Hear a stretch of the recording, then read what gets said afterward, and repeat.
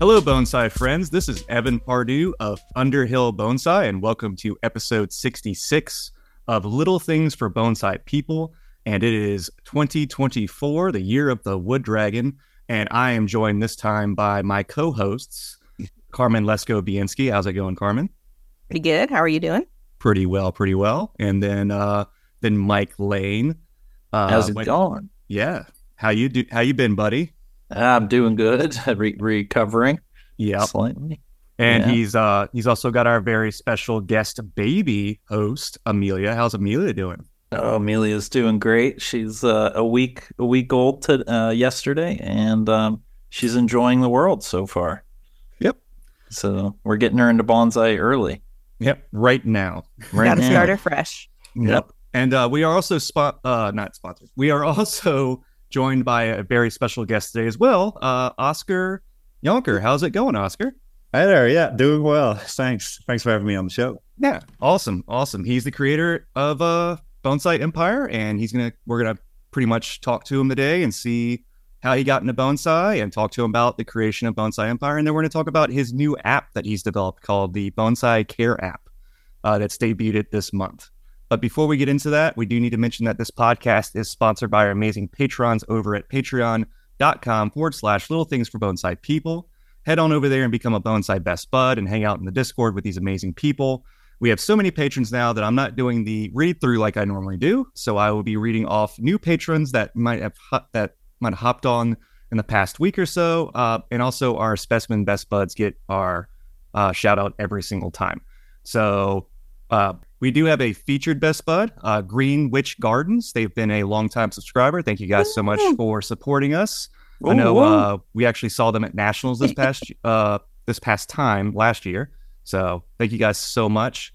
And then our Specimen Best Buds are Ryu, Christina Carforia, and Bill's Bayou. Thank you guys so much for sponsoring at that level. That's amazing. What's and then, up, Christina? Yeah, we saw her at the Denver show. Yeah. As well. So that was really cool. But yeah, and then our main show sponsor, Joshua Roth Tools. Thank you for sponsoring our show. Helps us get everything that we need for the show as far as covering our fees and doing little awesome giveaways with Joshua Roth Tools. So thank you so much. And then I can't go much further without mentioning our editor, Matt O'Donnell. He makes us sound smart.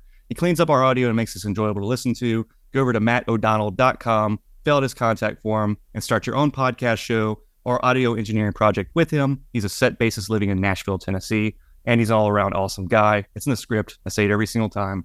Also, go over and listen to Matt O'Donnell Wants to Know, his new podcast show that he just released. It's going to be a great time. So, how is everybody doing now? So, just to let it breathe there. Good. Tired. Yeah. I think we will just talk about babies all day. Yep. The subject is babies, definitely. Yeah, exactly. No, doing good. Speaking of which, I was painting the ceiling in our future nursery at my house. So my fingers are still covered in white paint. We're just doing it flat white, and we chose a sage green for the wall color. So that's happening in my future too as well. That's safe. Yeah, that's nice. Yeah. So you guys are still have elected to not know. Yep, not yet. Nice. We're gonna keep it all a mystery. Very cool. That's fun. My sister-in-law future sister-in-law did that, and it was a lot of fun. It was pretty cool. Yep. His lives are so much more exciting than mine. I was just scrubbing algae off the deck, so That's fun though. I haven't like had it was pretty. Today was my first day back at bonsai work, like for real, and it was nice to kind of be back to it. Wire some trees, work on some trees and stuff. Do something like that. kind of normal that you're used to. Right? Yeah, exactly. Yeah. So it was awesome. So I can scrape some algae right now. Sweet. Come on over. Yeah, so, for sure. Oscar, you just came back from a show. Tell us about that show a little bit. Yeah, just came back from Madrid, Spain, or near Madrid actually, for the Ube show, which I think is the main bonsai show in Spain, a yearly event. Super high quality. It was actually the first time that I made it over, and I was impressed very much. That's amazing. Yeah. Would you? Sorry, go ahead. Oh, sorry. Would you? I've heard that the shows in Europe, especially Italy, Spain, those countries are kind of at a parallel with kind of the quality that you'll find in Japan. Would you say that's pretty accurate? Oh, that's a good question. Hard to say. Definitely the level they're at is super high, and not just Spain and Italy. I think those are definitely two countries that are at the very highest level. But the show in Belgium, the Trophy, I think is the main European show, the largest for sure. I think they have like 150 traders, and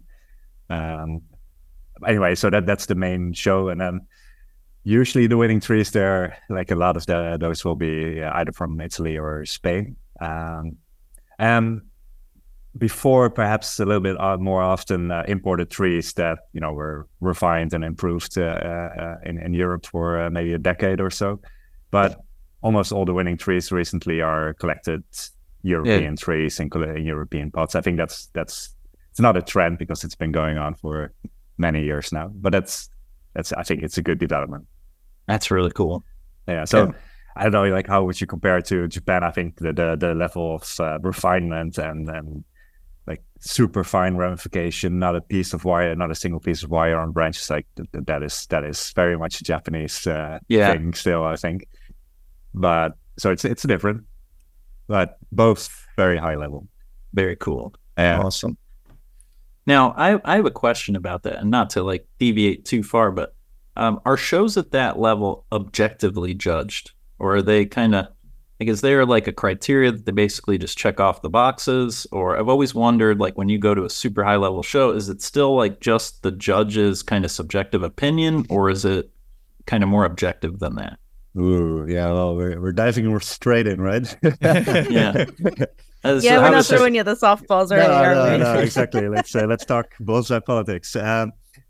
To be honest, like I wouldn't know exactly how the judging is done. I remember being at the Ryan's event, the Artisans Cup, and that they made the judging like completely open and transparent, and that was something new to me. So, it's not that transparent, I think. I see. Oh wait, no, actually, I've seen at the Ube show, so last weekend, I saw lists with all the votes from the jury. So that's completely open. I think they, without speaking to each other, make their own personal grading, and they add it up, and whatever adds up highest wins. So for the Ube, actually, I do know that it's open and, let's say, fair. For the trophy, I have no idea. Usually, I think the jury is or the judges are the demonstrators at the event. Yeah. So that's kind of similar to here, to what I'm used to, and so that's just what I was curious about. I didn't want to get too far into that or anything. I was just didn't know if it was judged, very objectively or what. But and then again, how do you define objectively, right? So that's also tricky. If you have a jury of 4 or 5 people, hopefully a little bit international, so that you stay away from the local bonsai politics and go into global bonsai politics. Yes, exactly. But then still, it's hard to define objective because it's very much personal preference as well. I usually like trees in shows that don't end up winning, but I don't know because that's because the judging wasn't fair, or you could argue that way, right? Or just because I have bad taste or different tastes. But that's the fun of it, I guess. Yeah, I can find trees that I like a lot subjectively, and know that they're probably not the highest quality based on how we rank quality here in Michael's yard. But I think they speak to me more, for how they are artistically created or something like that. It's not just your standard, correct. So it's interesting. It's hard to judge trees. I don't know that I'd want to be the judge at that high level. No, it is so hard. Because how do you judge something like artistic like that versus something that maybe was technically done to a higher level? Like maybe they put more time into it, or who knows? But Yeah. I've always the whole show idea I've always thought a lot about, and still have a lot of questions. Cool. So Oscar, let's get to know you a little bit better. I don't know, do you get interviews often? Do people know your background and stuff?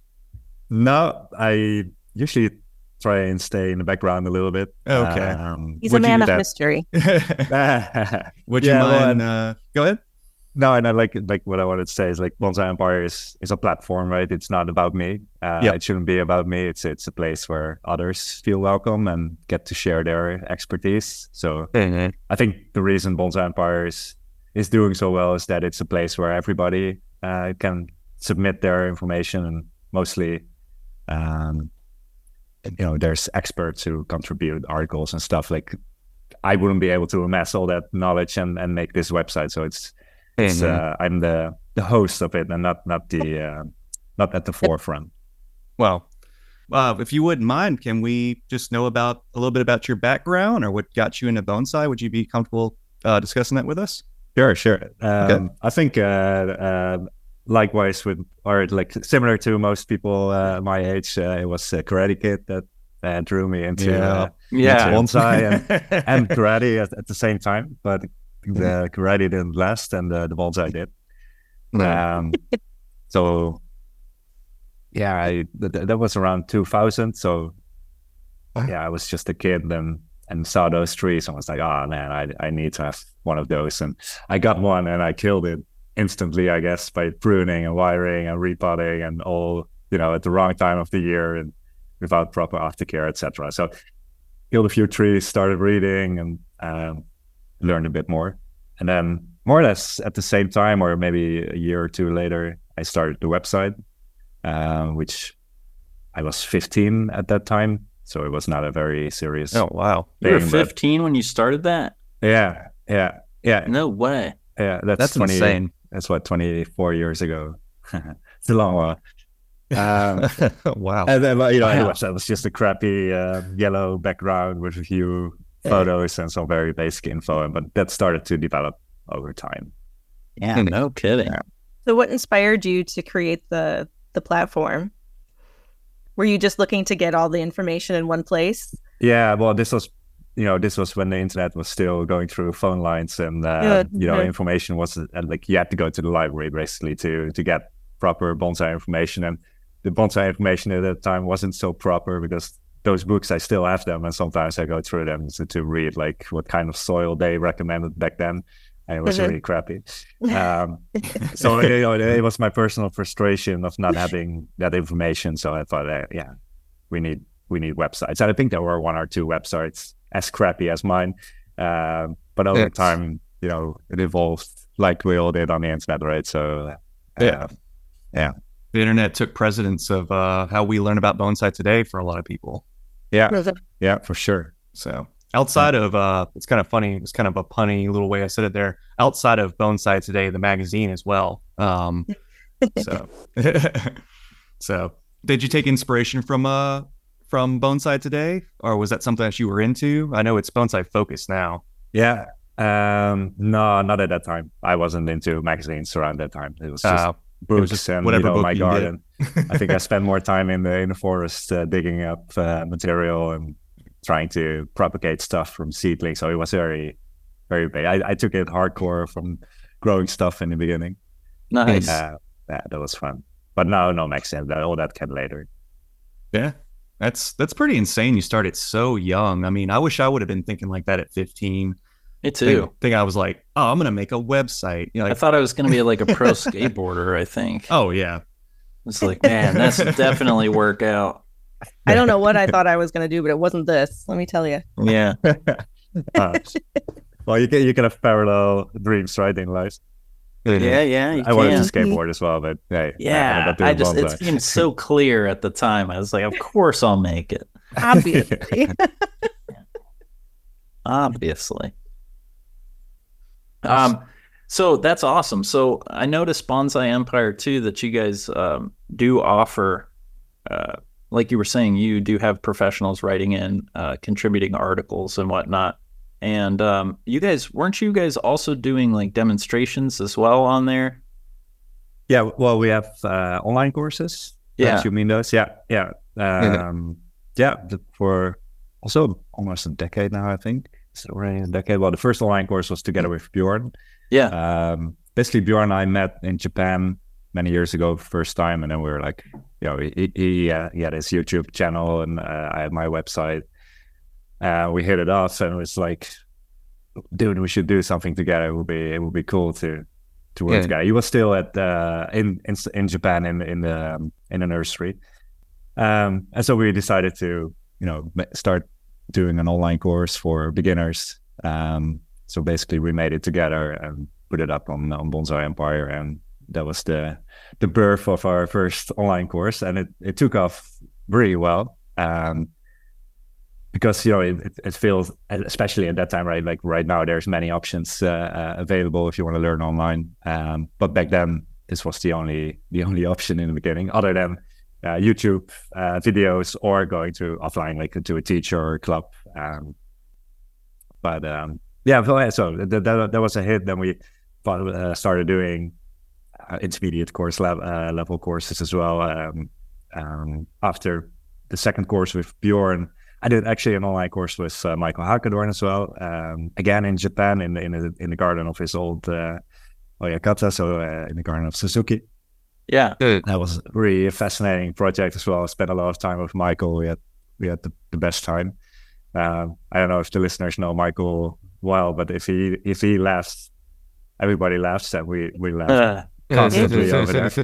And plus, Suzuki was super happy to have Michael back. I think Michael really had a special place in his memory of having apprentices. So we had a good time there, and made a really nice online course as well. It's still online.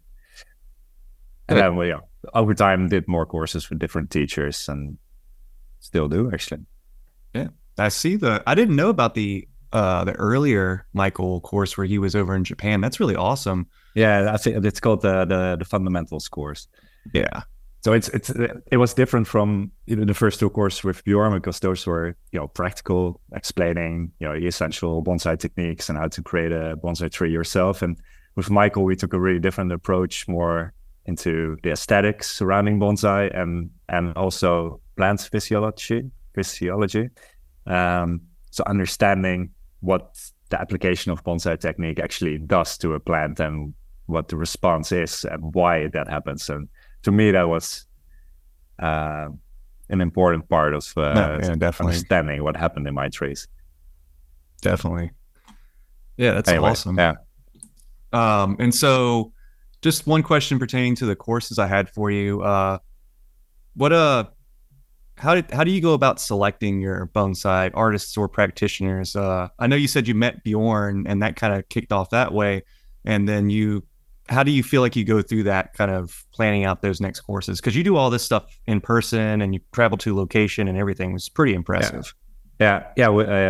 And some courses. So you're asking like how do I get the teachers, or yeah, basically. Yeah. Okay. It's because I run Bonsai Empire, I get around to the international events quite a lot, so I know the people that also travel and also get around. So that's how I met Bjorn and Michael. Same for the Japanese teachers. So Kimura has been a teacher of 2 courses. Before I even dared to ask him if he would consider doing an online course, which is a pretty awkward question for a Japanese master, because they're not teachers, right? I don't know, like their apprentice system is not about educating and teaching and explaining stuff. So that was a challenge. But anyway, so before I could even ask something like that, you would have to know him. And so I visited his garden many times over the years, and at some point amassed enough courage to ask. And then surprisingly, he was happy that I asked, because he already knew that we had online courses. I don't know how, and he was quite interested to also share information. So that went well. We have a few more European teachers that I also knew personally. So Maurits Stenberger, for example, or Walter Paul. Yeah. thought Kimura's course was pretty interesting in the fact that it wasn't a lot of information up front. I think the biggest benefit I got out of it was watching how his hands move and how his hands work. And you don't see, like, all the information is great. Like, you can always absorb that from teachers, but just being able to kind of watch how they move and how they hold wires and how they bend a branch is really, really beneficial. And I don't think a lot of people pay enough attention to that. But I really enjoyed that about the Kimura course was how, we were able to just kind of watch how he worked. All right, cool. Yeah. Michael. Oh, go ahead. No, go ahead. Oh, I was just going to say that Michael in his book talks about when he was in Japan, he visited a Japanese shipbuilding demo. And he said that during that whole demo, the guy never said a word.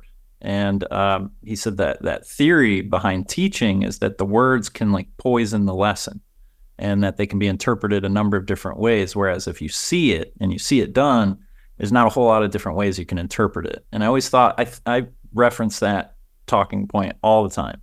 I just think that's so valid. That's really interesting. I feel like now all of my future demos I'll just have a GoPro on, and then I'll just be working silently, and which will be challenged because I like talking.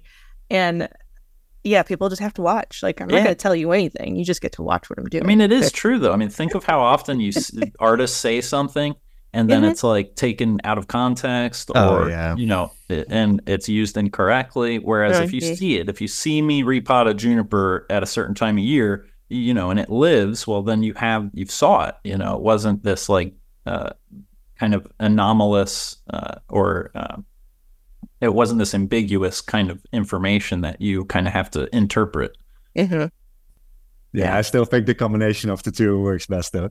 Me too. And I think especially for for me, I mean, I need multiple ways. I need to be taught. I need to be shown. I need to do it. I need to be told. Exactly. Yeah.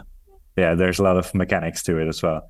But nice, Connor, that you saw the course, and it was fascinating to make because we spent a lot of time in the garden, and especially the first online course we did. I was very anxious about it because I had no idea like how long those days would be and what we discussed up front, of course, the techniques that we wanted to cover or the kind of trees we wanted to work on.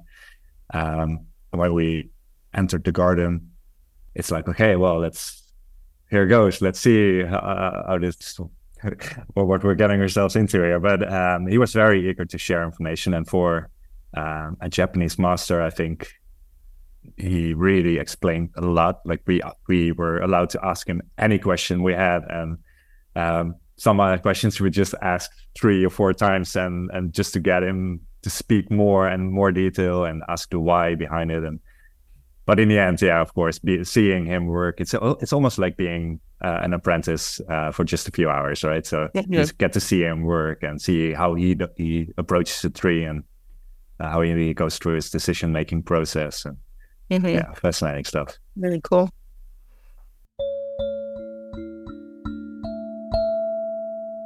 Hey everyone, this is John Eads, founder of Left Coast Bonsai and proud supporter of the Little Things for Bonsai People podcast. I'm breaking into your feed today to let you know about a few exciting things we're doing here at Left Coast Bonsai.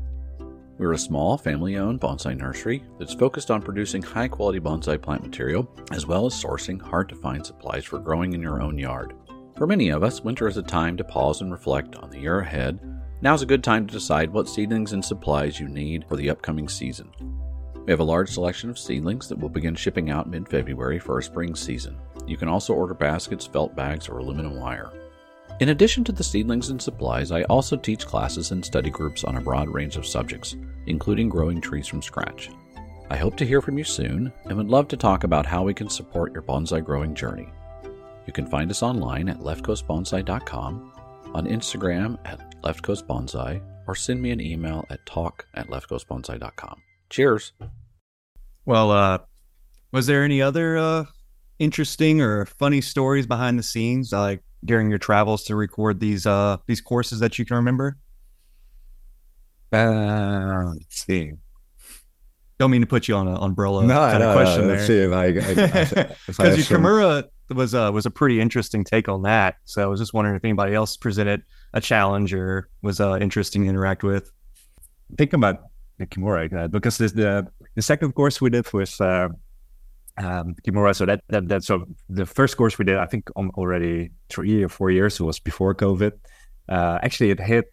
We finished it and we were planning to launch it and run right at the same time when COVID started, more or less. So we're like, yeah, let's see what this is. We weren't too worried about it, and then suddenly it became real. It was a big thing. And everybody was in lockdown suddenly. And that was the moment where we had this course ready to go. So this was the best timing.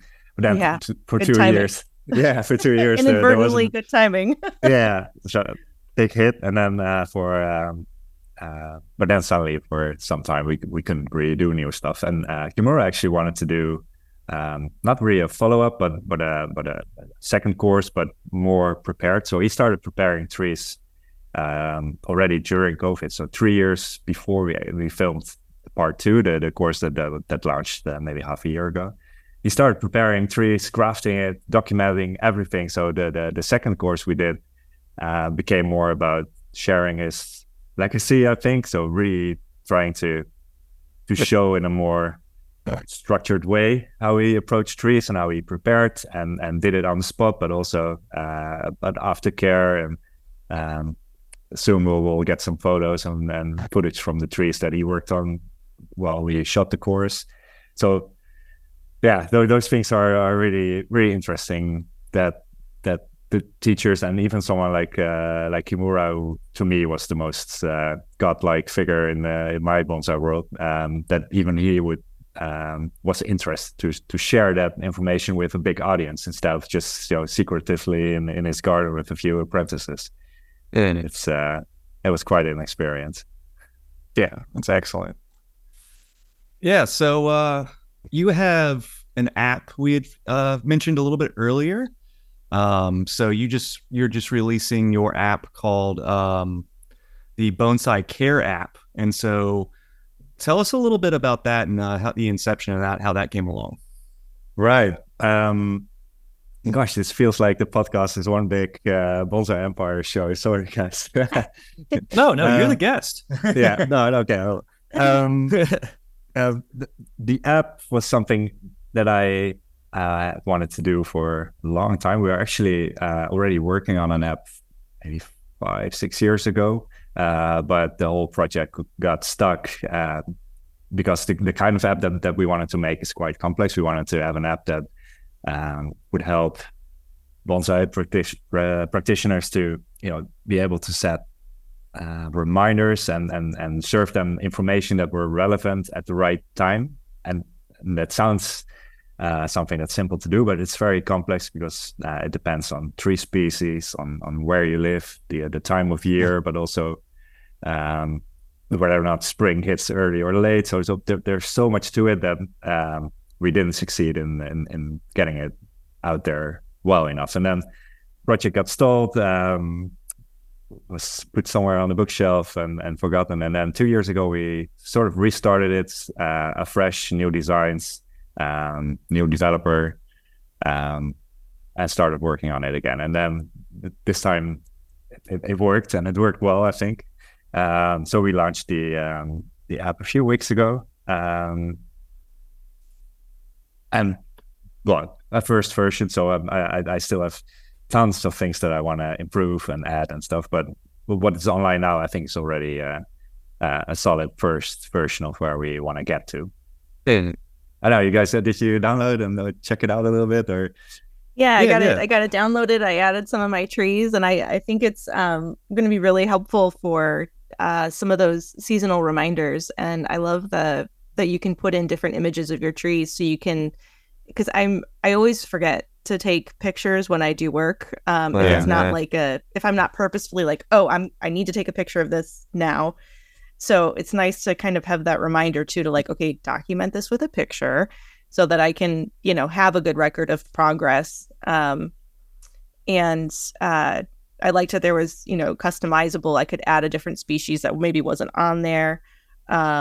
I haven't explored the videos too much, but I like the way that you can kind of record your whole collection, and it'll remind you when you actually have to do something. I think it's going to be super useful, particularly for those beginners and the intermediate folks who are, always a little bit like, okay, well, what was the timing of that? Or like they had a class or they read it, but then it's like, is that really like, if they can't remember it, this will be like, here you go. Yeah. So super useful. It's complex, right? So all this timing stuff and trees dependent on tree species as well. Yeah, being able to sort out the double flush pines from the single flush pines and the trident maples from the Japanese maples, and when you do what to which one, because they're similar but they're not the same. So yeah. How has the response been? I'm curious. How have you had a lot of downloads? Or people giving good feedback? We've been a bit overwhelmed. I remember we launched it. We were planning on launching a bit earlier, but as always, App Store listing took forever, and getting it proper. Like we did want to launch a first version that was good enough, but still, had a lot of work to be better. If you launch an app that's completely finished, it would take us another 2 years before you would hear from us. So we had to put something out the moment that it was good enough. Well, then that hit just before, I think it was just before Christmas. So my Christmas has been, going back and forth from family and family dinners and meeting friends. And then the next morning I would answer emails again from people that had questions or couldn't get something to work. And we would make a lot of changes. And not just me, of course, it's me and the team. But during Christmas, it was mostly me because I didn't want to ask anyone else to take over. So the timing wasn't too good. And launching this sort of app in which you basically add your trees and start to document them. Doing that in winter is not the ideal time. I think it's the worst time to ask people to make photos of their trees, because I don't know about your trees, but most of my trees are dug in or put in full shelters where I can't easily reach them. So we didn't think that it would be that busy yet, but it was way more than expected, and I'm hoping that next spring it's gonna kick off, also with the new updates that we're planning for around that time. So it's been it's been a pleasure. It feels like a very long-term project that's finally became reality. And I don't know, we were a little bit ashamed when we put it online, which I think is the perfect feeling, or the feeling you should have when you put something like this online. Because if you're not ashamed about it, then you probably waited way too long to make it public. Yeah, that's a good point. I like, it's kind of like with bonsai, like always you can show your tree and even whether or not it's ready, like push yourself to show your tree or push yourself to do the next thing, and it'll get you to that next level of having that little bit of discomfort that goes along with it. But from what I've seen, it's it seems maybe it's because I've only kind of recently downloaded it, so maybe the kinks have gotten worked out since then. But no, I think it's great, and I think there's been a real need or a real want of people to have an app like this. There just hasn't been anything like this available to folks, so it's great that now you can search bonsai and it gives you something other than like a money tracking app, which I saw they have, which is kind of interesting. Like, I looked into that as well. Why is it called bonsai? But no, I think there's a few apps around, and a few apps have been around for forever, but they just, for me, didn't work well, or have been more like an Excel document put in a phone app. Right. So I wanted something that worked intuitively and then looked nice as well, and also made a link with Bonsai Empire is all about bonsai information and helping people to make that journey in bonsai and get better, and that had to be a part of the app as well, not just a documentation app. Just directly sourcing to whatever they're looking to get information about that moment. It's a great springboard back over to your website so people can see their care guides and species guides and all that stuff on there as well. That's awesome. It's all in there. And I think that's one of the things that a lot of people, when they get into bonsai, and I'm very guilty of this, that I just don't track things or take photos of my trees, and then I'm sitting here wondering, like, when did I repot this tree? And And then at the same time, we can always use those basic techniques of like what I've learned with Michael is that the chopstick technique where you go down in the soil and you see how compacted the roots are on that first inch or so of soil. That's how I remember correctly, Carmen, right? Mm-hmm. Okay. On the first inch in from the pot. Yeah. But it's also helpful to have that extra information. It's just like, okay, if I do the repot, I should have some really good notes in here as well, as far as how much root did I cut off? Did I run into any issues? Yeah. Was there any rot in a certain area that I can flag digitally to give myself a little bit more of an edge on the care of my trees. And yeah, like I think a lot of other people are guilty of not taking trees and documenting where it started and where it is now, because there's a lot of things where, like for instance, for me, I've collected bald cypresses. It's okay. This is a joke. I always find a reason or wait. Or a do way. You like bald cypress, Evan? Always find a way to just bring it up. I'm in Louisiana, for crying out loud. So I collect a cypress tree, and it starts out as a stump, and then 5 years later, it looks like it goes from A to B. And not until I started writing a lot more articles and stuff and trying to publish those more, it's kind of hard to prove that those things happen. So also this app could also help in that way as well. So listeners out there or beginners that want to start documenting your bonsai, I mean, the earlier the better.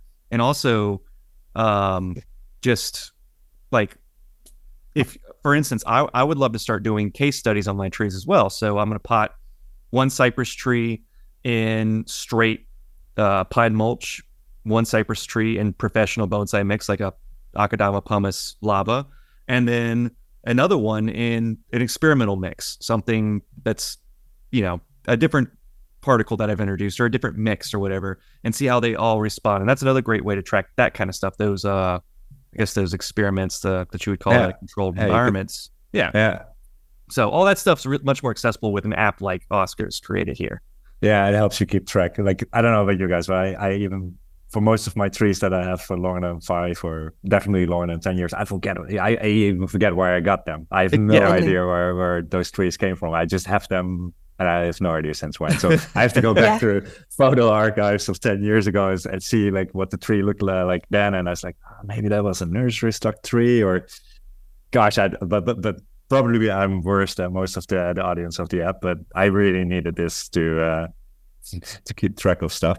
Well, there's no good place to put it all. It's like you have your pictures either on your phone or your computer, and then you have an Excel sheet or what. But then if you have like 50 trees, you have like 50 pages of Excel, or like, how do you organize it chronologically, or do you have different files? And now it's just like everybody always has their phone on them. It's all always in one place so that you don't have to keep.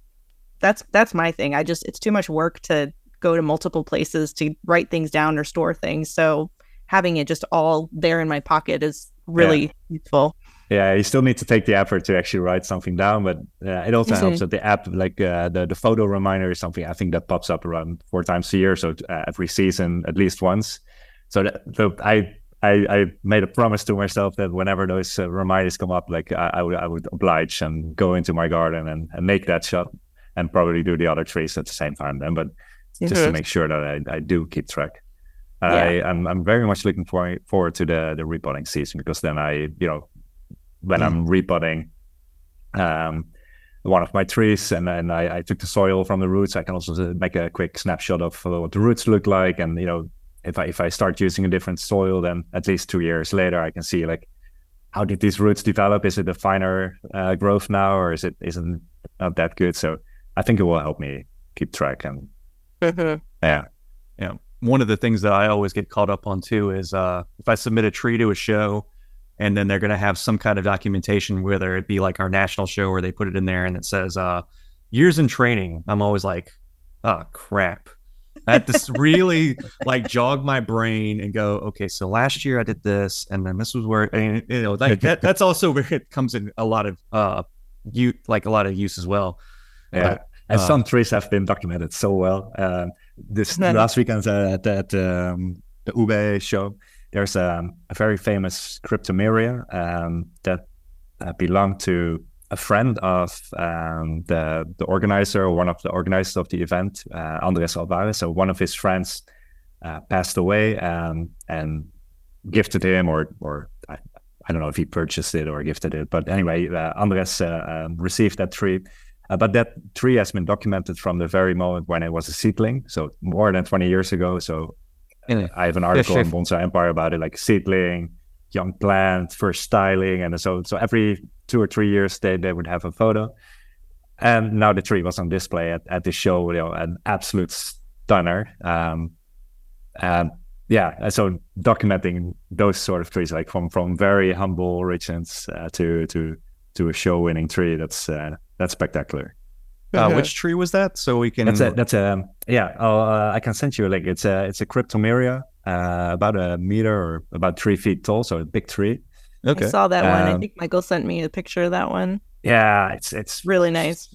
Really, really, wonderful. That's really awesome. I just wanted to see it from seedling to tree. We got to get one of those like web guys that or web person that just looks stuff up on the web for us while we're on. Live. You know what I'm talking about? Like every podcast has one where they're like, "Hey Johnny, Google chat. Yeah, hey Johnny, can you look this up real quick?" I'll pull up my texts. I'll be that person who sends text message or shows you text messages on my screen. Awesome. We love that. Yeah. I'm doing good for you guys. Was it this one or was it the other one? Because I know there was one. That's the one. Yes. Holy cow! And then I'll show you. That's incredible. That doesn't even look real. Mm-hmm. Yeah, and I can promise you, in real life, it's even better. It's a stunning tree. This is one of those trees that, to me, is an absolute all-time favorite, and it didn't win the top award. Wait, chat. So on that page, so this is the information page about growing bonsai from seed. But then the example, if you go down, there's an image carousel. That's the tree, the 1-year-old seedling. Yeah.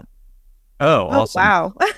So you can slide through, right? So you see it at 5 years and 10 years. Oh my gosh. 18, so 22. For our like listeners, the 18 year. Oh my God. Wow. If you go better to and better. Bonsai Empire and you go to basics and cultivation and from seed, I think that's how it reads on the /. Yeah. That's where you find the tree. So it's starting from 1-year-old seedling, and then 5 years. At 10 years, it's already like it starts to become a tree, and then at 18 years, it's a bonsai in a nice pot. At 22 years, it's mature. First show. I think I think it was at the trophy, and so now I think it's another 5 years later. So the tree must be closing in on 30 years of bonsai cultivation. It was at the Ube show, and looking much better still. Like the tree I'm looking at here is quite full, and the one at the show that you just showed, Carmen, that's even much better. It's in the collection now of Andres Alvarez Iglesias. He's got a really, really nice collection. It's one of his trees now.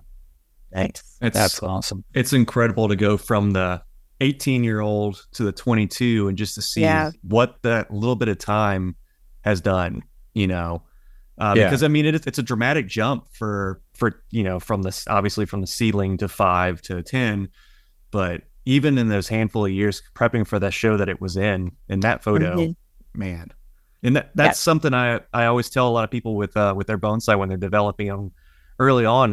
You just have no idea how many little nuanced things can change about your tree in that, and even in a year or 2 years time like that. So yeah, this tells me even more that people should be using the Bonsai Care app to take photo documentation. Might be some Seems homework. like I'm paying you guys a lot of money to just keep saying no. Download the Bonsai Care app today. No, there's a topic for every episode, and today's topic is document your trees. I think that should be more. There should be more of it. Yeah, it's almost like a New Year's resolution, right? Yeah, definitely. That was one of my New Year's resolutions. If you go back, me and Mike did an episode. Was it really? Yeah, we did that was the second one of the year. You remember that one, right, Mike? Yeah. And we were talking about what we were going to do, and we can give you guys a chance to kind of do your bonsai resolutions, Carmen and Oscar. But I was basically saying stuff like starting cuttings and seedlings, because even seeing this cryptomeria at this 1 year mark, I'm like, if I don't do that now, I won't get that 30 years later. Yeah, I know. It's like I need to get a cryptomeria now. Well, that's I do a lot of like clip and grow bonsai and whatnot, and growing like stage by stage by stage. And if you look at countries like Taiwan, Indonesia, and stuff like that, is they basically look at that. They might grow a bunch of little trees, you know, a couple 1 year, 2 year projects and stuff like that, and crank them out for sale. But everybody has like 1 or 2 trees that they grow for like 30 years, clip and grow, you know, like literally building stage by stage. And they build these massive, like from cutting trees, bougainvilleas without a wound on them, amazing ficus. And yeah, you have to put in the time. There's unfortunately, no other way around it. And so, yeah, it'd be good to have 30 years worth of documented images would be awesome. Yeah, definitely. And then we then make a time lapse. There we go. Oh, yeah. One of my friends actually suggested that. He doesn't do bonsai, but he's been watching me do bonsai from the beginning. It's like one of those good friends I've had forever, and he remembers whenever I got my first juniper to the, you know, pulling trees out of the woods now and running the nursery. He's like, you should do a time lapse video. I'm like, that's brilliant. It'll only take 100 years. Yeah, exactly. It'll just take 30 years to get it. Yeah, he's like, take a photo every day. And I'm like, every day for 30 years. That's a lot. Okay, how about every day for 5 years? Maybe, yeah. Or how about once every 5 years? Yeah. Oh, yeah, there you go. Draw the circle, and then boom, you drew the cat. Once a month, something like that. Even if you did once a month, you know, and track it for 5 years, that'd be pretty cool. Sure. You can set reminders on this app now, you know?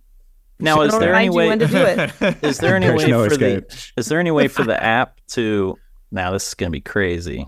Is there any way for it to like search for similar images? Like if I pull up a tree, will it be able to find images that have that same tree in it? No, not yet. Yeah, you can use Google for that, though. Google. That's what I thought. Images. Yeah. I didn't know. I don't know. I'm not very technologically savvy, so I'm still figuring this out. You can do it. No, not on the app. Not yet, at least. So, are you allowed to tell us some of the updates that you hope to have on the Bonsai Care app in the next? Oh, sure. However, I don't know when. Oh no, that's no secret at all.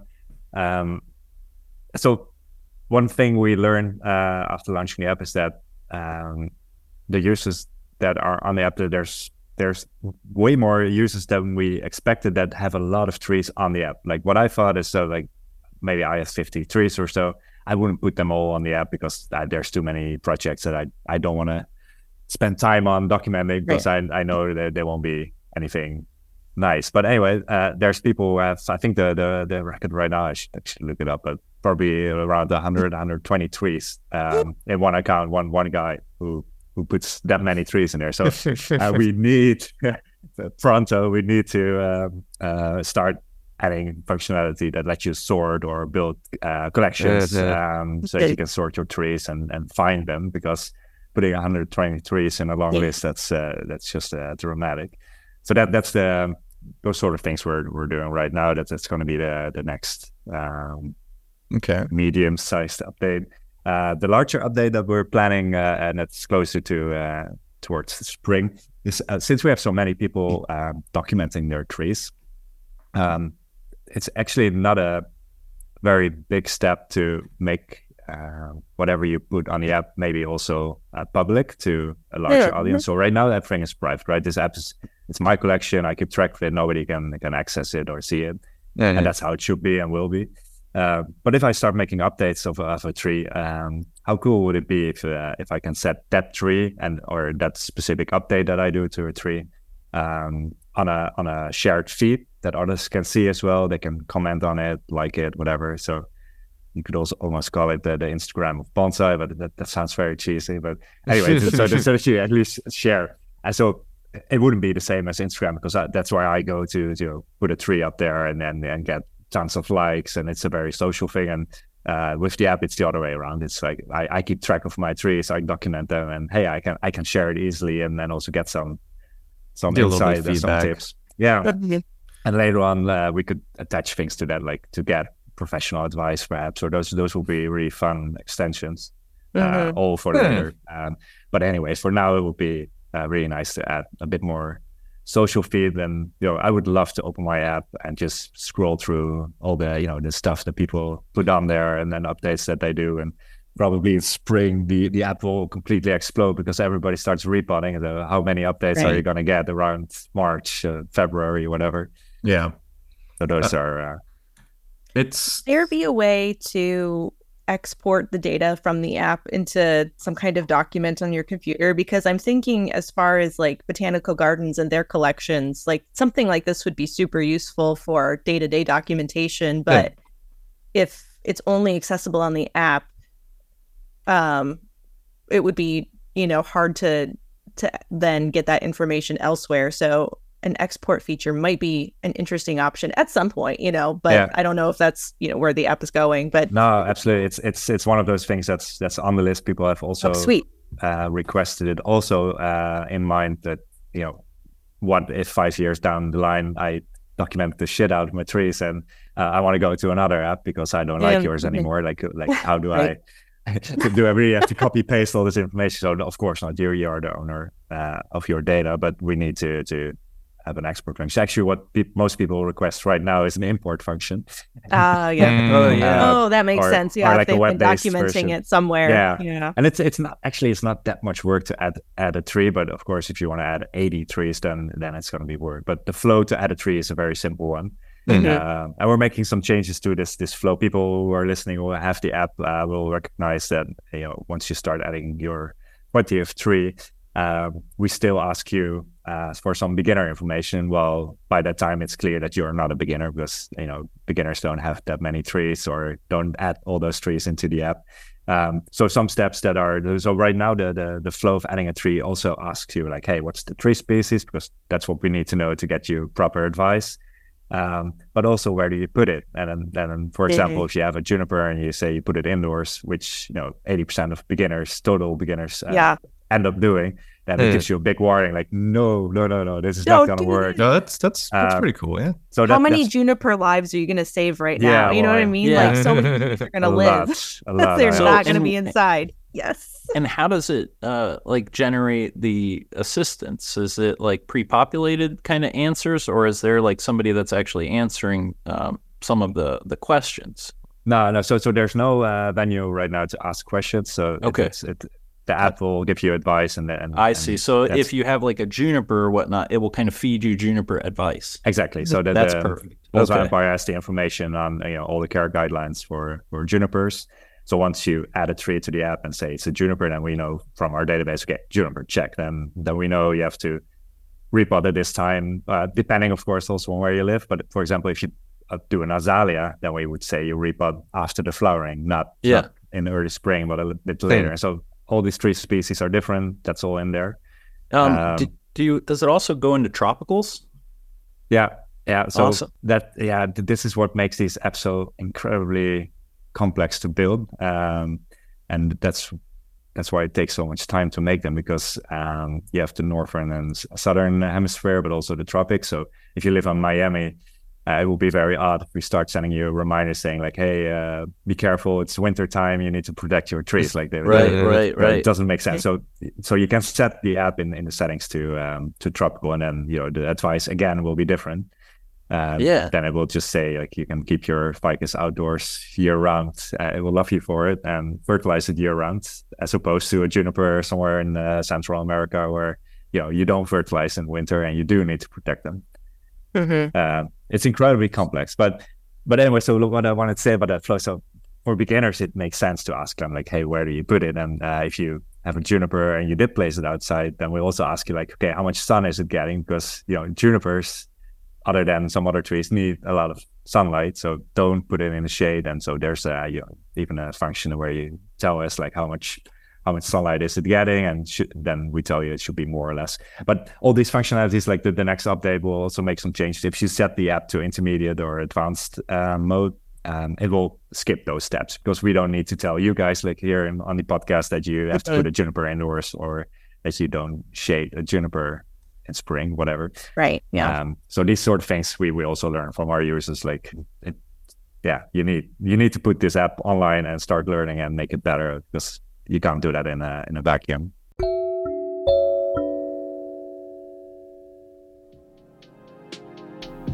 Oh, hey, Carmen, did I tell you about Bonsai Central yet? No, I don't think you have. Oh, I think I might have mentioned it a few other times, but it's going to be May 3rd through 5th in 2024 in St. Louis, Missouri. It's basically the national show, but it's going to be Central America, and it's going to be an awesome show with cash awards and prizes. There's going to be a professional bonsai show and a kusamono show as well. Ooh. With the presentation during dinner with for rewards and whatnot. But if you want to submit a tree, I think you have to submit 2 to 4 photos, and you need a brief description of your tree and send it over to the contact form at bonsaicentral.com. That's bonsai-central.com. But I think there's going to be vendors there too. Do you know what vendors were included? Did you hear about that? Yeah, I heard that it's going to be something like 25 plus of the best vendors from around the country. So like including nurseries, potters, stand makers, tool suppliers, and all of that. But like specifically, I thought I heard that there was going to be American potters. Like, oh yeah, totally. Yeah, now Tochu Take is going to be there. Vicky Chamberlain, Eli Atkins of Waldo Street Pottery, Abel Grigsby, Roy Minari, and Byron Merrick. Sellers of imported Japanese and antique Chinese pots are going to be there too. That's amazing. I mean, there must be like a pretty good lineup for this show as far as like their headliners. There should be some really good bonsai artists. Do you have any idea who that might be? I think I might have heard about Bjorn, but there's some other ones, right? Oh yeah, Bjorn's going to be there. Tyler Sherrod as well. Maria Hagyek, Andrew Robson, Maro Stemberger, and Young Cho. Oh. I think there's going to be workshops, show walkthroughs, critiques, all of that stuff. Yeah, that sounds awesome. There should be somewhere to go on bonsai-central.com, and you can fill out the opportunities to do workshops with these professionals. They have really great material, I've heard. It's going to be stuff like twisted junipers and old fused maples and really awesome pieces of material for Young's Kosamono class. So I think if you guys are interested, y'all should go check out bonsai-central.com and see if you can register for the show, sign up for workshops if they're still available. But I'll definitely be there this year. Awesome. That's sweet. Yeah, thank you, Bonsai Central, for sponsoring our show. Now, is there any way to set like a reminder or an alarm for a certain temperature range? Like, because some of our plants here might not die like at 40 degrees, but they will be damaged. Yeah. And so I just didn't know if there was a way to like set it to remind you, like, hey, if it hits 40, this will send a reminder to you. Like, bring your stuff. Not yet. Okay. It will be sweet. It's incredibly complex because you would have to link up with weather databases around the world. That's one of the good things, but also the promise with Bonsai Empire that it's so international. So we need to give good advice to someone living in New York City, but also for Sao Paulo or for Amsterdam. Right. So hooking up with the weather systems around the world, that's just right now is not feasible. Yeah, that'd be a lot of data. Yeah, it would be a lot of data. You need a big sort of. And there's already so much. It's incredible how much data is already circulating around this app. But anyway, so I think that the advice the app gives is solid, but once you're in the intermediate and then for sure once you're in a more advanced level, then you don't need an app that tells you, hey, you need to start thinking about repotting now because you know these things. So the app does different things to different audience. For the absolute beginner, it will help you place it correctly, water it correctly. Like the watering reminder tells you like every day for like to check for watering, and it will tell you what to check for. That's beginner stuff. So then once you are intermediate, you don't want daily water reminder, but perhaps you do want to fertilize or repotting reminders. Mm-hmm. And once you're past that and hit the more advanced level, then you don't want reminders at all. Perhaps only the photo reminder, because that stuff you still forget. And then you need an app just to keep track of your progression, of the progression of your trees. Mm-hmm. So just different things for different audiences, which is also complex because if you're an advanced user and you open the app for the first time, you do need to set it to intermediate or advanced level, because otherwise you're going to be so annoyed with I don't know, like watering reminders, for example. You don't want those. The things you have to know once you start using it. Yeah, that's great though that it has that functionality where you can choose what level you're at, so that you can make those reminders more customizable for yourself. Not everybody has to always go through all of the beginning reminders. So cool. That's great. No, sure. And we just before we talked about styles of bonsai, or at least like Taiwan and those places. Have you ever been to the Asian or European countries and really found a distinct style of bonsai, something completely different?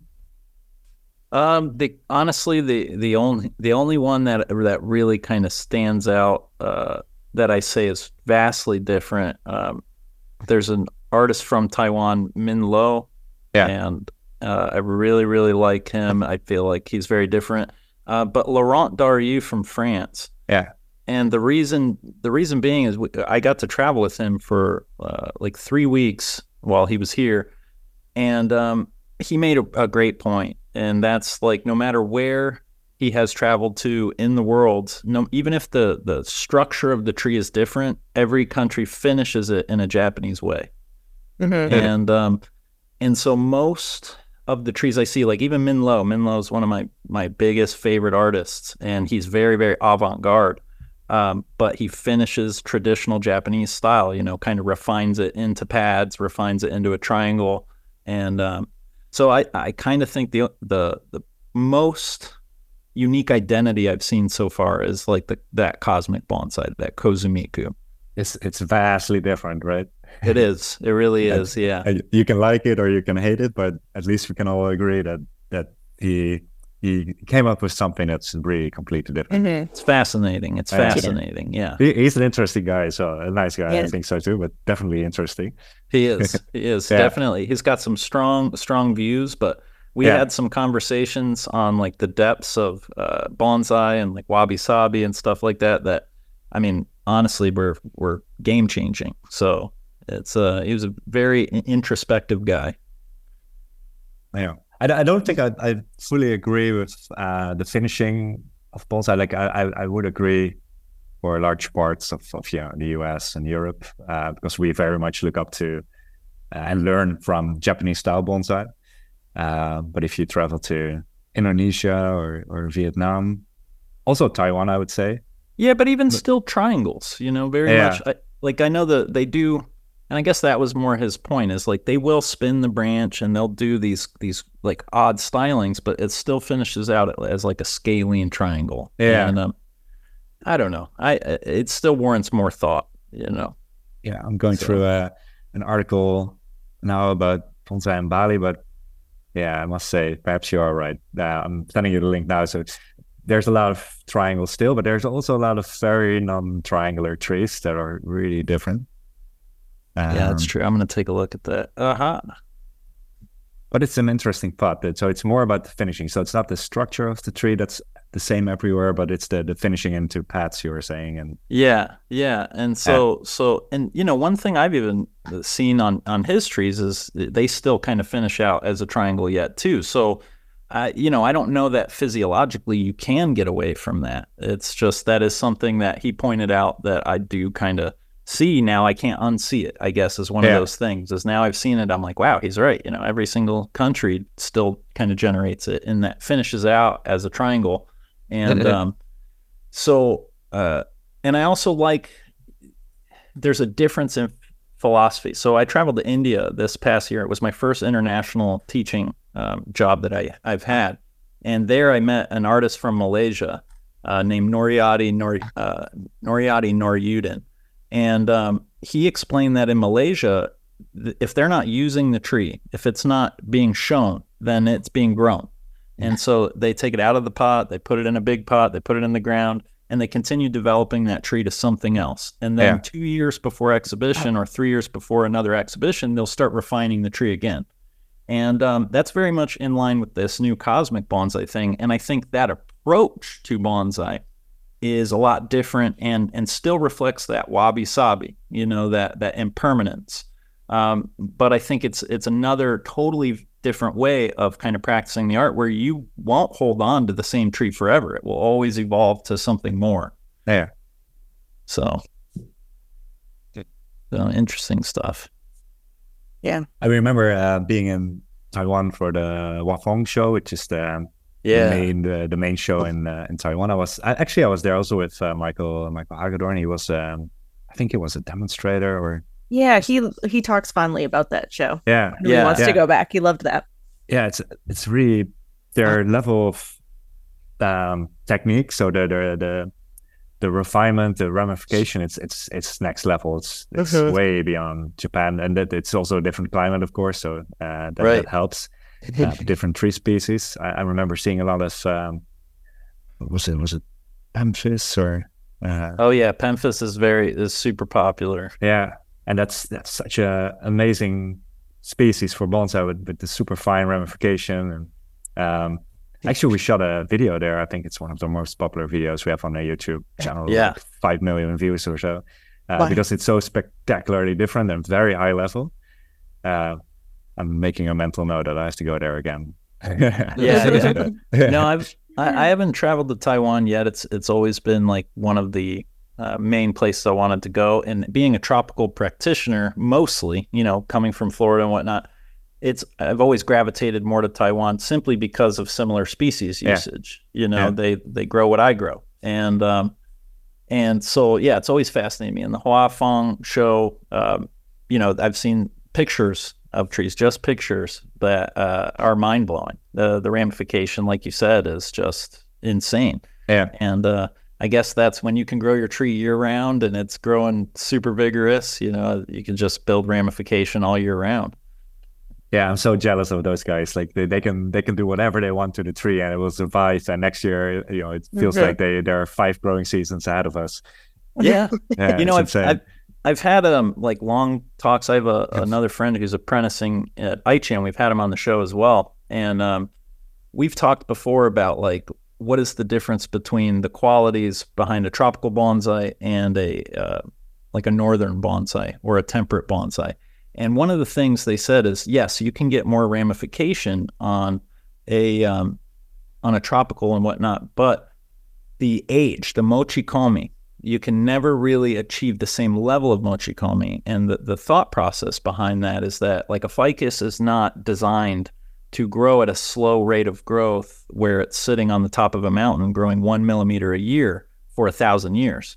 Right. It's something that grows gangbusters its whole life. Yeah. And so you're always going to have this young, vigorous growth as opposed to this slow, old-time, ancient growth. And so I think that's the fundamental difference. Yes, the technical skill is amazing, and like what you can do is amazing. But I do still think there's a big difference between like the feeling, that feeling of Zen, that feeling of like, this is old. Yeah. Yeah. I completely see your point. Makes sense. Yeah. Yeah. So just some things I've noticed. I mean, like I said, I'm a huge fan of Taiwan, and that's like my primary, that's how I tend to style my trees more. But I do see kind of the difference between the two, and I again find that really fascinating. Hey, I was kind of thinking about this a little bit as we've kind of thrown topics back and forth, and you did mention that you have your own trees, Oscar. But can I ask about your trees? Would you be comfortable talking about those? Yes, it really is like private stuff. I never share any of that. So, okay. But of course, I'm a practitioner myself, but just beginner, intermediate level. Okay, dude, that's awesome, man. I like that. I really like that. Yeah. You just legitimately just doing it for yourself, and just there's something very cool and pure about that. Mm-hmm. Yeah, I've always wondered. I'm like, I know he has trees. I've never seen his trees. No. But that's like where we started off the podcast, right? So it's not about me. I don't how do you say that? I don't aspire to being a bonsai expert or master or whatever. I never thought about doing an apprenticeship. Luckily, it wouldn't be for me. But I'm always deeply impressed with the guys and girls who are doing it or who did it. Yeah. Do you have a favorite species to work with? Maples for sure. Easy. Maples. Yeah. Maple. Okay. Where are you located, Oscar? Near. I was gonna say in Amsterdam. I recently moved out of the city to a house with a larger garden, so just out of Amsterdam. Oh, very cool. So in Holland. Yeah. Are you from Holland originally? Yeah. Oh, very cool. Very cool. And what are like kind of some of the? I'm just curious. What are some of the like local species that you guys have in Holland that you like to work with? Gosh, well, it's pretty similar, I think, to like what you'll find in the States. So maples, junipers, but the deciduous trees like oaks and what else is very common here? Yeah. It is Are there very any, exotic, like, right? So it's famous for you guys. That's okay. That's all right. But there's always like something native, always something like I know, we tend to gravitate towards like the traditional trees and stuff. And then the trees that have also been popularized by landscaping trade and whatnot. But, there's like always some natives that kind of are unsung heroes. And I was just curious if you had like a tree, maybe like a humble native elm or something. No, not really. We have Mugo pines, right? So Mugo pines. I was gonna say, I feel like Mugos are from there. Yeah. That's cool. Not from Holland, but Europe. And those are the trees you will find mostly in Spain, Italy as well. Higher regions. Holland's pretty flat. So is Florida. We don't really have a whole lot of, all of our materials like landscape material. So I was surprised how flat Florida was when I was there. Oh, frightening. Me too, our highest point in town is our landfill. I'm dead serious. That's the highest point above sea level. It's like a tropical version of Holland. Yeah, it is. Yeah. That's fabulous. Very cool. So it's probably a big question, but what's been the most impactful kind of show you've gone to, or the most impactful trip that you've taken during this whole kind of traveling around, visiting various shows and whatnot? Good question. I think the Wafong show, I think, stood out for many reasons. It's a massive event, like proper massive, like way beyond what I'm used to. Like, I know the trophy is a big show if I compare it to some of the American exhibitions I've been. But the trophy is not even a quarter of the size of the Wafong, and also the size of the commercial activity around the event, and the size of the opening ceremonies, those sort of things. Like, it's massive, and the quality of the trees as well. So that combination, I think, I think it was the first bonsai event that I visited where I figured out, like, wait, there's totally different styles in bonsai that I haven't seen yet. Different from Europe and the US. And then, once I went to more events, so the last decade or so, to Vietnam and Indonesia, Bali, I found out that there's a lot of regional differences and a lot more to choose from than what I had been seeing. But then, the long answer short, the Wafong was definitely the real different event. And then one more, if I may, it was the World Bonsai Convention in Saitama. So that's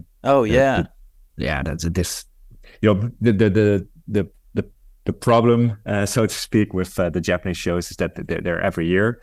So you will never see all the top trees in the country at the same time. They won't show the same tree twice in a decade, or I don't know exactly the time span, but something like that probably.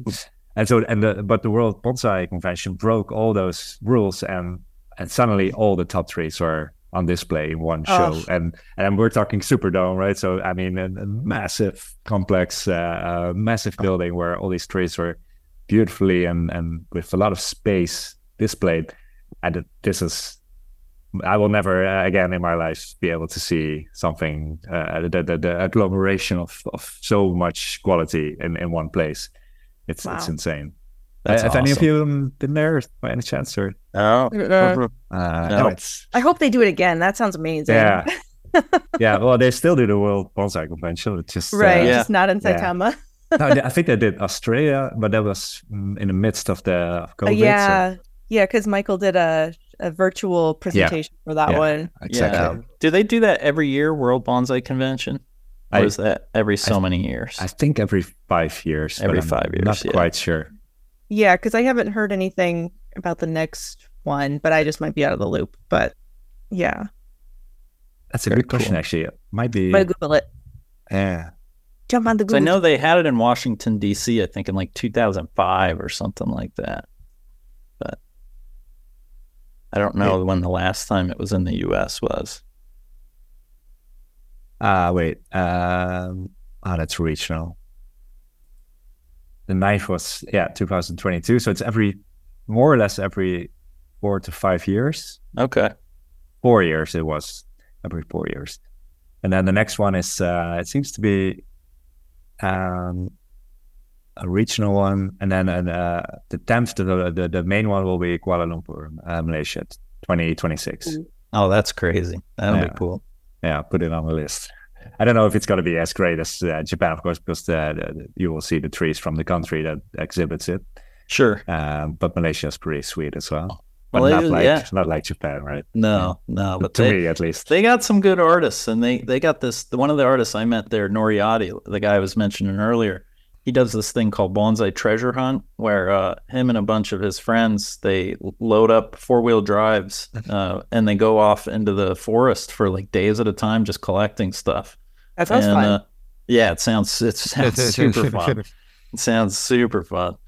So yeah, I'd love to hook up with them and do that. Making a note of this. I want to go. Yeah, I want to Bonsai go to Treasure there. Another New Year's resolution. Yeah. Yep. Awesome.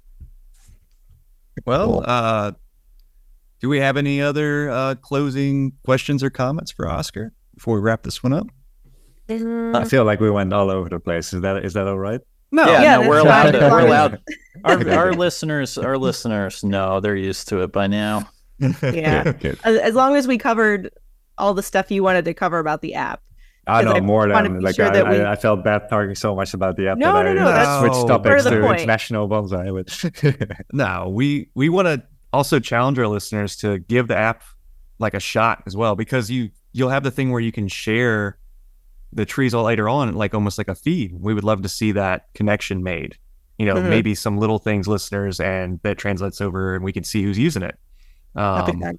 Because we push for our listeners to do stuff like that in our we have a Discord where we've opened it up and everybody will just talk and share their ideas. And I mean, if you go look at our Discord, there's so many people different. I mean, it's awesome to see the people from like different regions too. We have people there's a lot of them from Australia, surprisingly, but Yeah, we got a lot people of from Australians. other parts of the world sharing their bonsai and asking for advice constantly. So it all makes sense. It's all intrinsic, in my opinion. Yep. So it's all good. So don't feel bad about that. But Yeah, I personally like it. I like when we kind of go all over the place, and I thought it was cool diving into the app. So we don't worry touched a about lot of topics there. It's it. I nice. like that. so Was there anything else that we I don't know we missed, or like you guys can cut and paste, right? So that's Yeah, nice. Oh yeah, we can Yeah. we can fill in anything we want. We can do like AI. What do they call those? Deep fakes. We can do that. Oh my God, Uh, we should do a deepfake podcast. Yeah. Hilarious. oh my god, Terrifying. deep fake podcast about what in bonsai? Bonsai. I don't know. I don't let's know. We just make have the the orange AI say, figure it out. we just make people say whatever we want. Yeah, like get political and really say nasty stuff Yeah, and exactly, stir yeah. things up a bit. Yeah. Yeah. Oh my gosh, we should make AI listen to all of our podcasts and then write a script or something. Oh Yeah, I'm gonna God. have Chat GPT write the next episode. yeah, Yeah. you should. That'd be There's hilarious. Did you guys already use Midjourney like for images with bonsai trees and AI? Like, No, I started oh, messing yeah. around with it. I'm just sending you another bonsai empire link. I'm Sorry, looking but at this. I was I gonna see started- what people's opinion on that is like. I is- haven't felt Oh like wow. a lot of the AI bonsai has been. These are cool. Like it doesn't really feel like bonsai to me because it's all very artistic S curve. art. Yeah, Like it feels exactly. like very basic styles, but I love the ones where they put the houses in the trees. Like Yeah. that really does it for me. It's like Yeah, but Yeah, I mean, honestly, though, if they can like get it to do this kind of algorithmic thinking where it's like laying out the tree like that. It's not long before you could just give it an image and say, hey, what will this look like if I, go this direction? Well, I got news for you. You can already do that. Oh, no. You upload your photo and it's like, and you would say like, okay, add house to this or. That's cool. I like the one in the fishbowl. That's crazy. So the fun thing is once you start playing around with it, like I added like bonsai tree, baroque, and then but with fire and a house, and then you get all these crazy compositions. I know who does this a lot as well. It's Aaron Packard, over at Pacific. Mm-hmm. Yeah, so he shares it quite a lot on his socials. But then I added like monkey, prunes, bonsai, and then suddenly you get a 10-toed monkey doing a bonsai. So a lot of mistakes, but they're gorgeous. I was about to say the feet on that monkey is a little questionable. I didn't look at the feet. Oh my god! This is not a real image. Poor guy. That's horrifying. Oh, yeah, wow. What? How many toes does that have? It's like a polydactyl cat. It's more than 10 for sure. Extra toes. That's way more than 10. Yeah, that's like a Hemingway monkey. Yeah. Poor guy. Oh no. But and then you can add like bonsai tree Van Gogh, and then it starts Van Gogh design bonsai, or what else did I did? Frank Lloyd Wright, like, and that's just cool. my simple mind. But so once you start doing this stuff and you add your own creativity in it, it really gives cool results. But anyway, this is still I know fun stuff. There's a lot of people that are scared that one day AI will take over the art scene. As far as creating art for advertising or for media that we consume. But maybe there's another way just to go in here and take a picture of your tree and do add this, add that, and just to help you think about something else that you wouldn't think of, literally thinking outside the box on it. I mean, that's one of the things I could see it being useful for. It is fun to look at, but I mean, it is a little terrifying at the same time. I don't know that you can ever replace a human artist, but I don't know. I just watched this program on AI, and they had an expert on, one of the guys who's a CEO of one of the large firms developing some of this stuff, and he was talking about how when he was younger, he always thought that AI would go for the blue collar jobs first. That would be better. I would prefer that. Well, that's what he thought. It would go blue collar first, and then slowly kind of work its way down. No, we're turning ourselves into the robots. And he said the way it looks, though, unfortunately, is it's going towards the creative jobs first. Yeah, that's what it's good at, is generating images. It's good at the creative jobs. So, we're not going to see. He said we're not going to see the robot armies that we thought we would see right away. You're going to see more of like this kind of stuff. So so obnoxious. Could it please just I don't know. Hey, you got to be nice to the machines. Don't talk badly about them. You got to start. I'm nice to the machines. Okay. I say thank you to Siri every time. I've been pretty bad to Siri. I need to go back and work on my relationship with her. Because otherwise Siri's going to drive you right off a cliff. Yeah, exactly. You got to be real careful. You got a baby now. Siri, I have noticed my Amazon Echo turning red a lot. I don't know what that means. Oh no! Unplug your devices. All of our listeners, turn off your unplug everything. We're gonna do an analog podcast next time. Yeah, we're gonna send this out by via Morse code next podcast episode. Man, oh man, yeah, well, awesome. Yeah, but yeah, this has been a great time. A great time. Great time. I don't know where that rolled genuine. I know exactly. Really, I was like, really wow. Great. We're gonna have a great show. Really big show. I'm over here just feeling disingenuous saying it in that way. No, that's not what I meant. But I was like, okay, it's time to think about how to close the show. And then my brain was like, great. No. Words are hard, man. Words are hard. And also doing the show every single week. It's hard. Yeah, it's tough, man. If this is your first episode, I apologize if this is your first episode listening to it. I always say me. that. I think baptism by fire. Yep. We always get kind of slap happy at the ends, don't we? We do. Yeah. We talked ourselves into delirium a little bit here. But anyway, so thank you so much for hanging out with us, Oscar. That was an awesome, thanks for having me. Awesome conversation. Nice finally meet you, man. Yeah, Yep. likewise. When are you coming Oh, it's back to fun the talking to you. States? Gosh, don't know yet. Maybe US Nationals, or gotta find myself a nice show to make to give myself a reason to go. Yeah. For Actually, sure. we went to the States with a camper van right after COVID, also to visit Bjorn and Michael to record the online courses that we launched recently. But I had we had 2 months traveling around the States, so that was No way. That was a lot That's of awesome. time. Yeah, we were here for lot a of long fun. time. And we started. So we started in Miami because it was cold. It was February, and we didn't want to be in a camper van and just freeze our ass off. So we started off in Miami, and then we flew to the other side, literally the other side, so Seattle, and then that's where we got the camper. But it was still super cold, freezing at night. So we just drove all the way down south, San Francisco and beyond. Keep just going to- south. Yeah, until things heated up, and then at some point we were like, "Oh shit, we have to start moving back because we had to return it at the same place." So in the end, we drove. I think we hasted a little bit too much, but gonna do it again at some point and just take it slow. That's awesome, But man. it's That's a dream.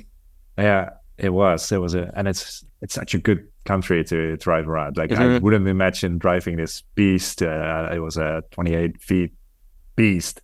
Like imagine driving that around in a small Italian village somewhere. No, in the I would mountains, lose my mind. I would it's lose my impossible, mind. but in the States, it's just easy.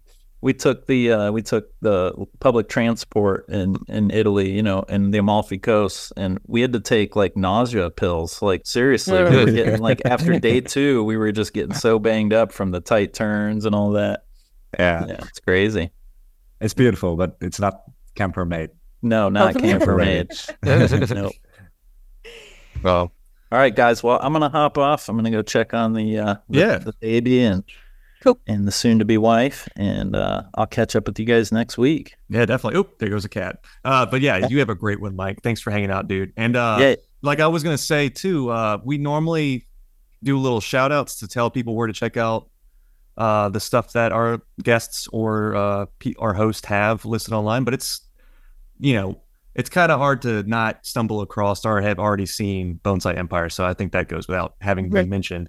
But if yeah. for some reason you haven't, go check out Bonsai Bonsai Empire. Empire. If you've been living under a rock with your root over rock and you don't know what Bonsai Empire is from learning from there, that was one of the first places I went whenever I remember looking at Bonsai online. So yeah, Cool. It's like when we asked Tommy like where would people find his stuff. Remember when we had Tommy Lee on? Yeah, Tommy Lee was where like, would the viewers find your where would they find your information? Yeah, yeah, he was like, please don't Google my name. Yeah, just don't Google me.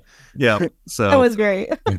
So yeah, anyway, if you've made it this far through the episode, thank you guys for listening. Like we said before, Underhill Bonsai, you can go over there and check out my articles and see what we offer here. I'm a practitioner in Southeast Louisiana. And then for Mike, you can go over to Kitsune, right? What you got going on, Mike? Anything special real quick? Right now, I did just close out a really cool program last night for the Gold Coast Bonsai Society. Basically covers Nevada, California, and I believe Arizona. And I did a big clip and grow program that'll be on YouTube, and we'll probably link that to the website here soon. But other than that, no, just been focusing on the baby right now. So cool. Daddy, That's dude. what you should be doing. yeah. Daddy, Don't miss a minute, man. No, I'm not. I find myself just staring at her for like an hour at a time. I'm like, all right, go do something. Take that time. And then for you, Carmen, tell people where to check you out real quick. Oh, sure. You can find me on Instagram at Becoming Bonsai, and definitely check out the Purple Pot Society, the National Women's Bonsai Group, purplepotsociety.org. Yep. What's your youngest Purple Pot Society member? Oh, I don't know. We're Would about Amelia to- like to join? She would love She to can join. get- Oh, yes. Yeah. All right. She She's got free membership to the Purple Pot Society. Especially Awesome. youngest girl. practicing bonsai person in the He's world. probably the Yeah. youngest podcast host. Exactly. Yeah, So- of course. Yeah. Yeah. I mean, she Excellent. contributed. I heard her. Exactly. Thank you guys. Thank you guys for being patient with us. No, Oh. you're good. You're good. She's And, welcome every time, anytime, every time. Awesome. Yep. Awesome. And thank you again, Oscar, for joining us. Yeah, Yeah, thanks, thanks for Oscar. having me. It was to awesome, catch man. up. Good talking to you. And for the listeners out there, we'll catch you guys next week, and y'all have a great one. Bye now.